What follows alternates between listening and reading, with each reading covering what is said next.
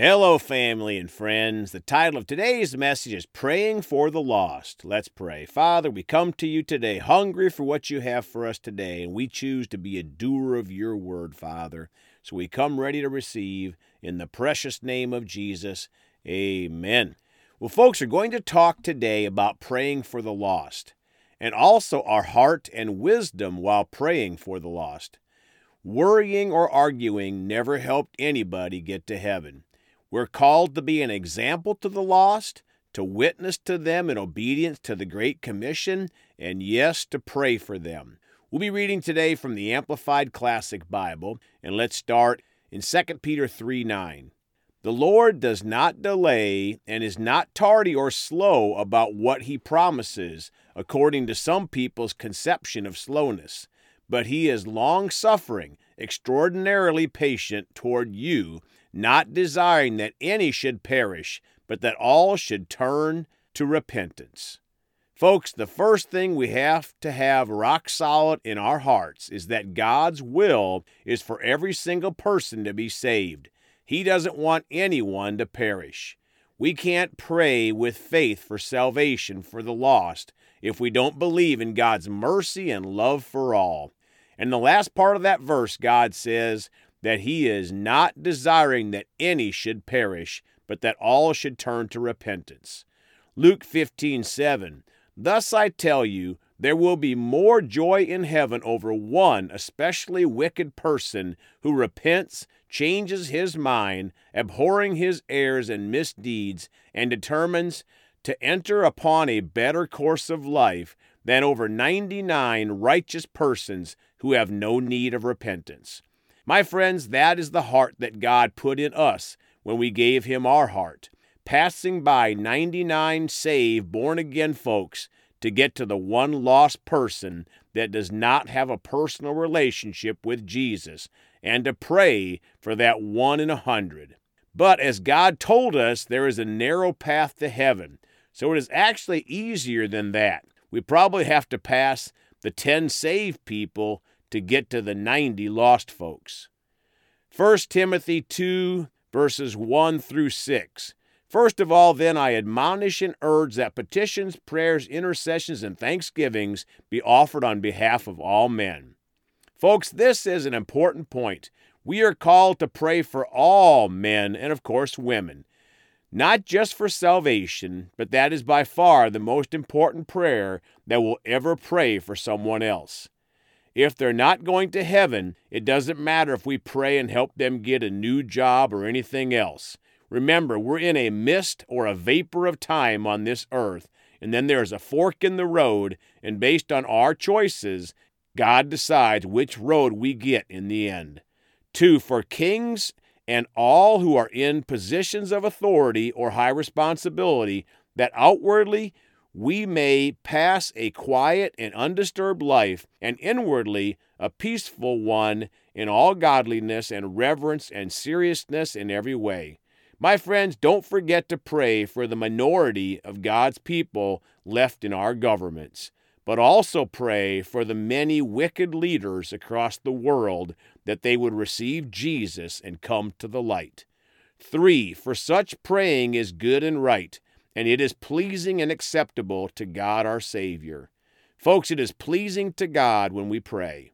4, who wishes all men to be saved, and increasingly to perceive and recognize and discern and know precisely and correctly the divine truth.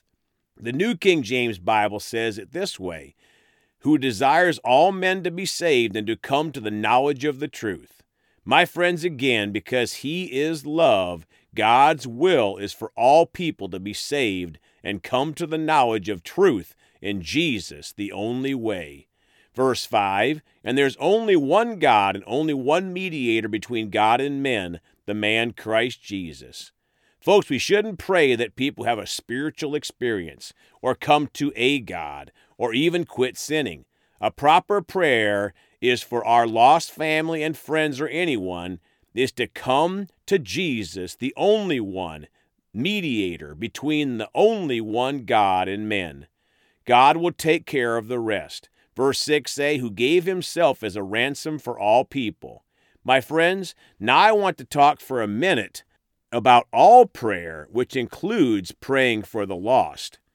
1 Timothy 2:8, I desire therefore that in every place men should pray without anger or quarreling or resentment or doubt in their minds, lifting up holy hands. Folks, we need to come to pray in every place. Wouldn't that be every time? Again, to come to pray without anger or quarreling or resentment or doubt in our minds, lifting up holy hands. Well, Brother Greg, I don't believe in all those things. Okay, but think about this. God does. It's in His Word, and God can't lie. Acts 16:31, and they answered, believe in the Lord Jesus Christ, give yourself up to Him, take yourself out of your own keeping, and entrust yourself into His keeping, and you will be saved. And this applies both to you and your household as well. My friends, this is another great thing that we can pray, that is, if we are born again, saved Christians, is that our household will be saved also. But remember, we have to claim God's promises by faith.